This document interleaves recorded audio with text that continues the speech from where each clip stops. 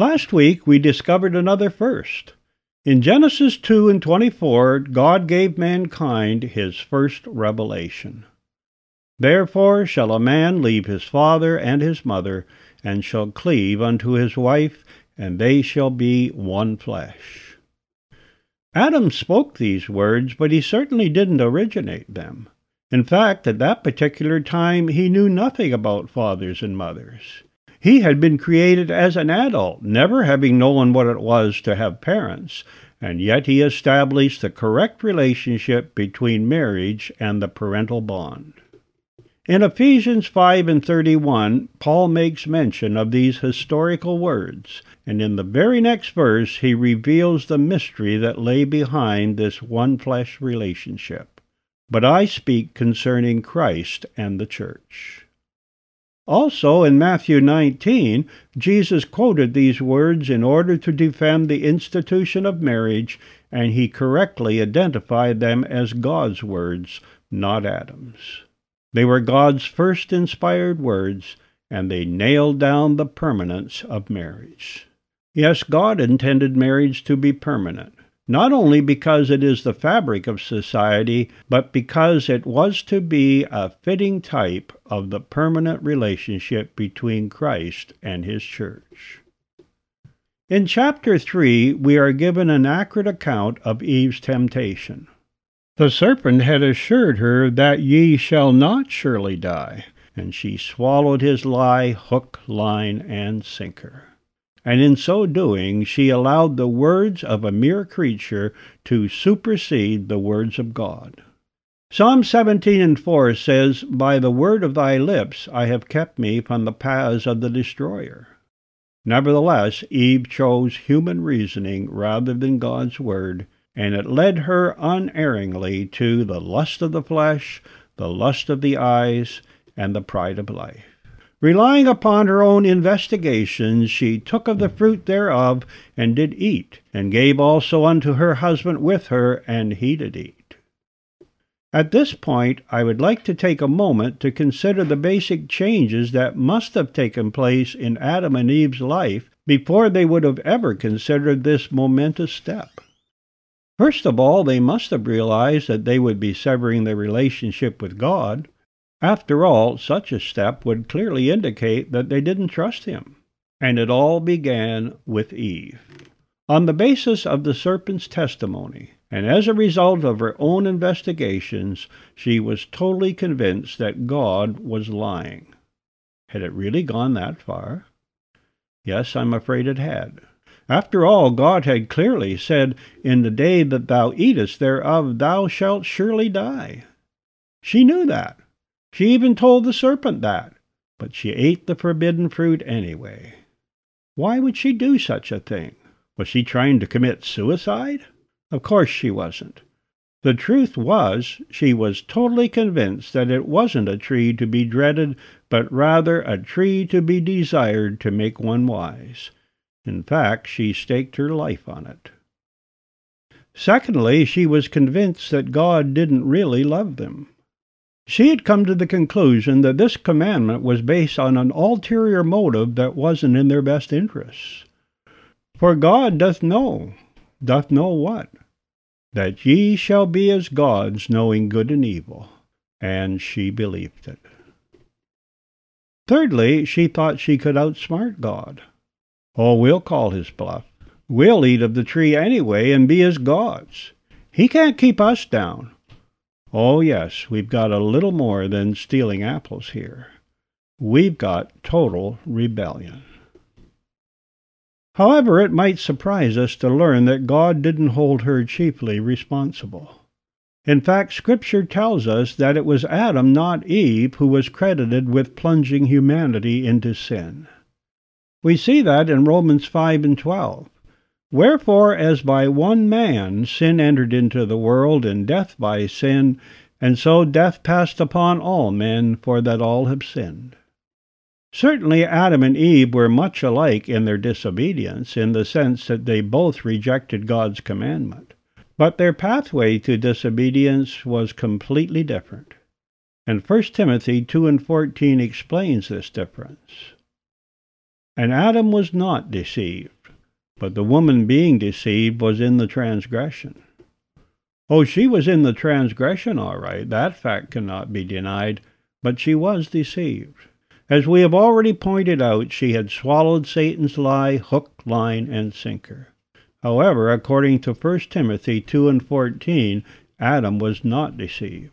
Apparently he wasn't taken in by the serpent's wild story about becoming as gods. Then why did he do it? What motivated him to disobey God? I think Genesis 3 and 6 gives us a clue. It says, Eve took of the fruit thereof and did eat, and gave also unto her husband with her, and he did eat. Notice the time difference? When Adam made his fateful decision, Eve had already eaten. So there was a period of time, be it ever so brief, when Eve was a fallen sinner and Adam was not. The most striking consequence of this unusual situation was the fact that Eve was now under Satan's control rather than God's. As Jesus pointed out in John 8:34, whosoever committeth sin is the servant of sin. And just like Satan himself, no sooner had she become a sinner than she became a tempter. Oh, Satan was very clever, wasn't he? He used the most subtle animal in God's creation to tempt Eve, and then he used that very special person, that unique individual whom God had created especially for Adam, to bring him down. So, ladies, be very careful of that tremendous influence you have in your husband and commit it unto the Lord. Fulfill the words of Proverbs 31:12, She shall do him good and not evil all the days of her life. Some people have made the romantic suggestion that Adam decided to share his wife's fallen condition rather than go on without her. If that is true, he cannot be commended for his choice. Yes, if that is really true, then he chose the gift rather than the giver. Unlike the second Adam, he was not willing to say, Nevertheless, not as I will, but as thou wilt. So Eve gave also unto her husband with her, and he did eat. On this particular occasion, Eve took the leadership, and it is interesting to note that from that point on, Adam was given the responsibility of leadership in their family. However, that isn't the real problem, for up until then, Adam didn't rule over his wife. No, the problem wasn't the fact that she took the leadership. The problem was she exercised faulty and rebellious leadership. However, Adam didn't need to follow her, did he? He still had the power of choice, even though it would have cost him dearly. And God made that point very clear in verse 17, Because thou hast hearkened unto the voice of thy wife. Yes, Adam listened to his wife. And then with his eyes wide open, for he was not deceived, he ate of the forbidden fruit. So the bottom line is this. No one forced either of them to eat the forbidden fruit. It was their own choice. Eve chose to believe the serpent rather than God. And Adam decided to follow his wife rather than God, and the results were immediate. Verse 7, And the eyes of them both were opened, and they knew that they were naked. Satan sort of told the truth, didn't he? He said, In the day that ye eat thereof, then your eyes shall be opened. And they certainly were. He also told them that they would know good and evil, and that was true also. And in a way it was true that they became as gods. In verse 22, God confirmed that fact when he said, Behold, the man is become as one of us to know good and evil. Yes, it was the truth, but it wasn't the whole truth. And the very first thing their newly acquired conscience told them was they were naked. So as is always the case, Satan's twisted truths are lies. They knew good without the power to do it, and they knew evil without the power to avoid it. And because of their disobedience, they now had a sin nature and a conscience to point out their shortcomings. I have a question to ask you. Was the knowledge of good and evil and this sudden awareness of nakedness just a coincidence, or did the one produce the other? Actually, we only have to look around us to find the answer. Both animals and human babies have no psychological need for clothing, and both have no moral knowledge of good and evil. So let's examine this new possession that Adam and Eve paid so dearly for. Our conscience is a lot like physical pain. Both are a warning system to let us know when something is wrong. However, pain in itself does not give us good health, nor does our conscience automatically bring us into a right relationship with God. They are only a warning system to encourage us to take the appropriate action.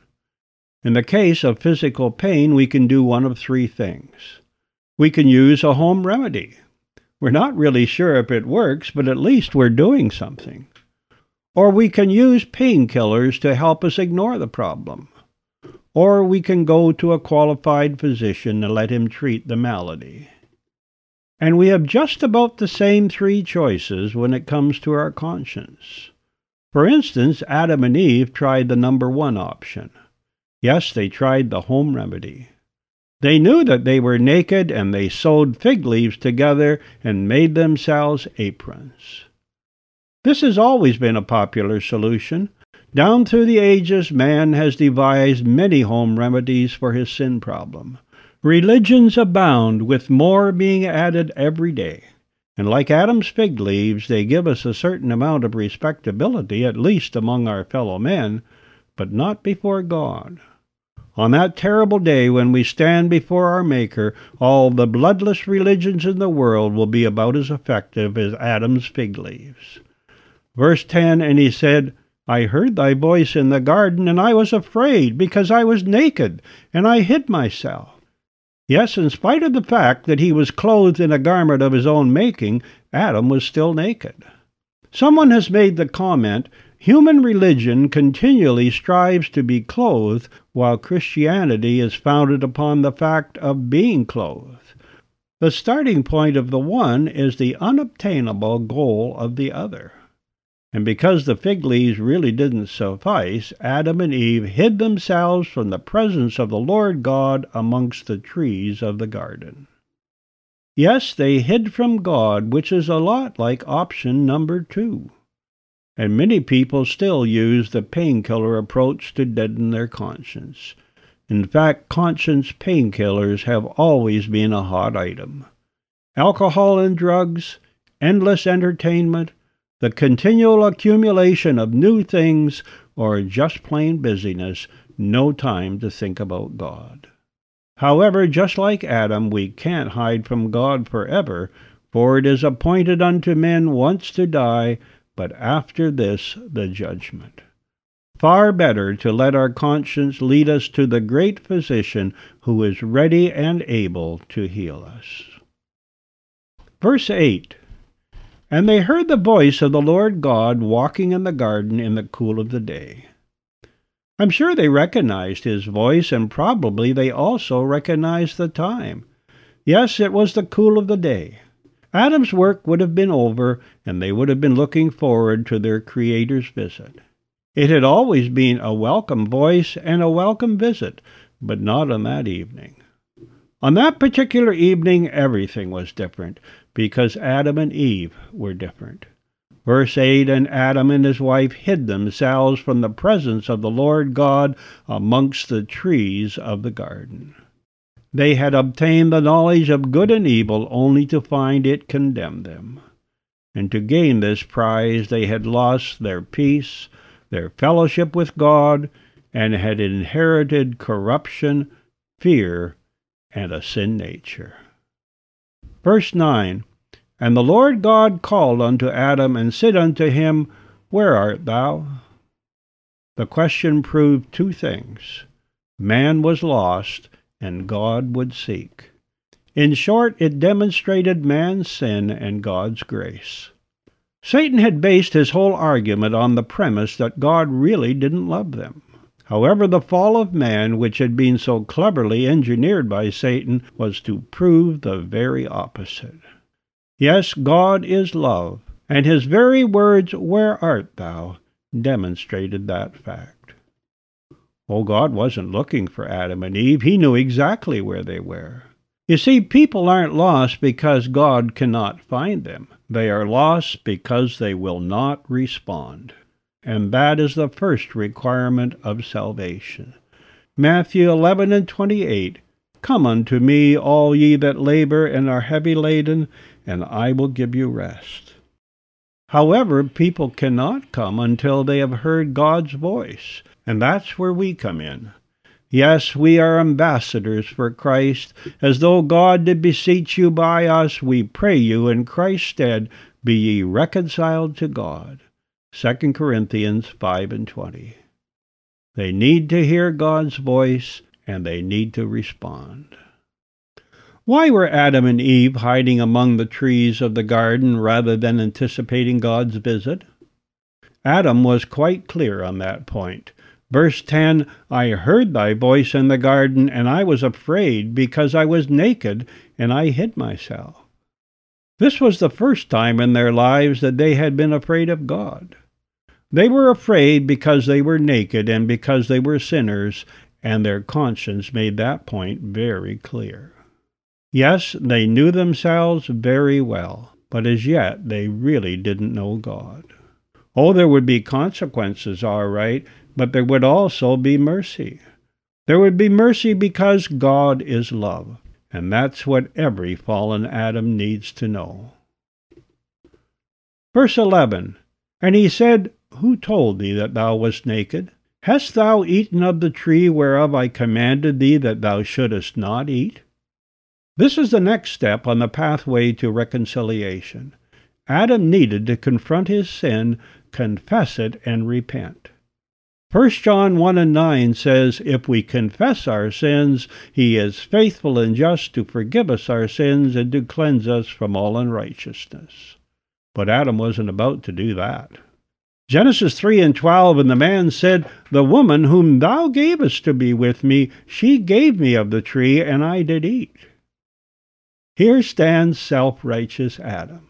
He had lost his dominion, his dignity, his happiness, his innocence, and his peace. But it wasn't his fault. Actually, it was kind of God's fault, wasn't it? It was the woman that thou gavest to be with me that gave me of the tree. So it was kind of God's fault, and it was definitely Eve's fault, but it wasn't my fault. Sounds familiar, doesn't it? Don't blame me. It's my parents' fault. It's my rotten luck. I know I have a bad temper, but I got it from my Uncle Ben, and so on. No repentance there.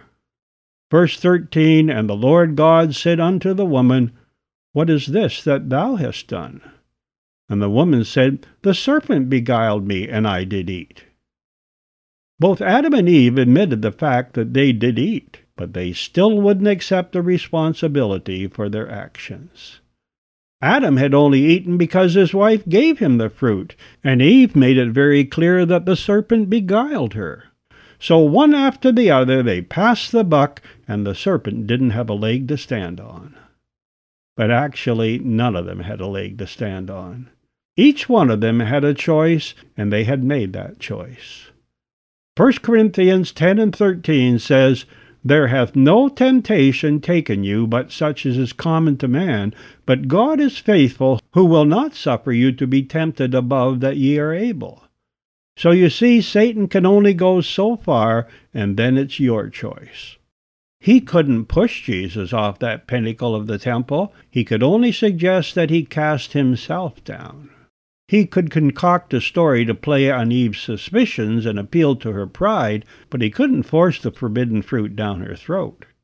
So in the end it was Eve's choice, and it was Adam's choice, and it is our choice. No, that little story about the devil made me do it just doesn't hold water. And when God said, What is this that thou hast done? He wasn't looking for excuses or even information. He was looking for repentance. And had there been any, he would have cleansed them.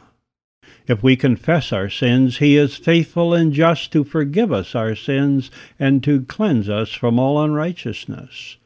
1 John 1:9. However, repentance was not forthcoming, so he turned to the serpent.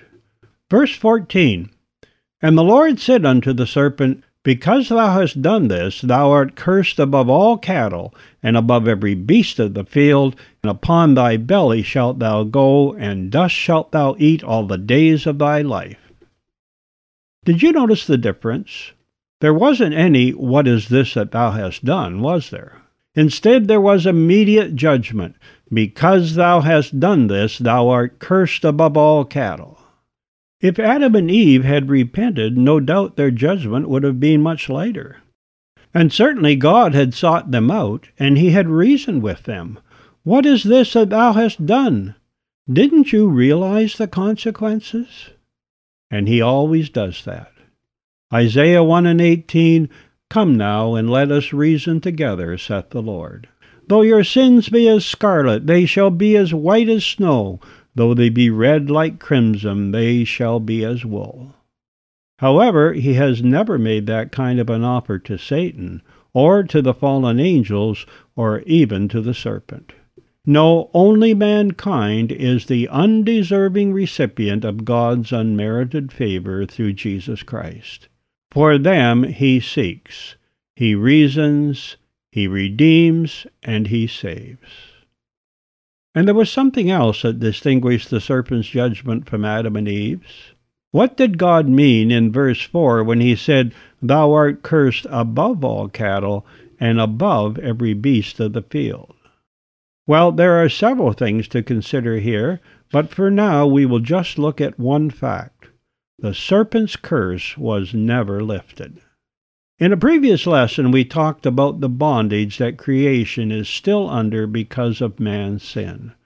Romans 8:20, For the creature or creation was made subject to vanity, not willingly, but by reason of him who has subjected the same in hope. In the beginning, both man and animals were vegetarians, but not now. In today's world, wild animals must be alert every moment, or they will die. However, this will not always be the case.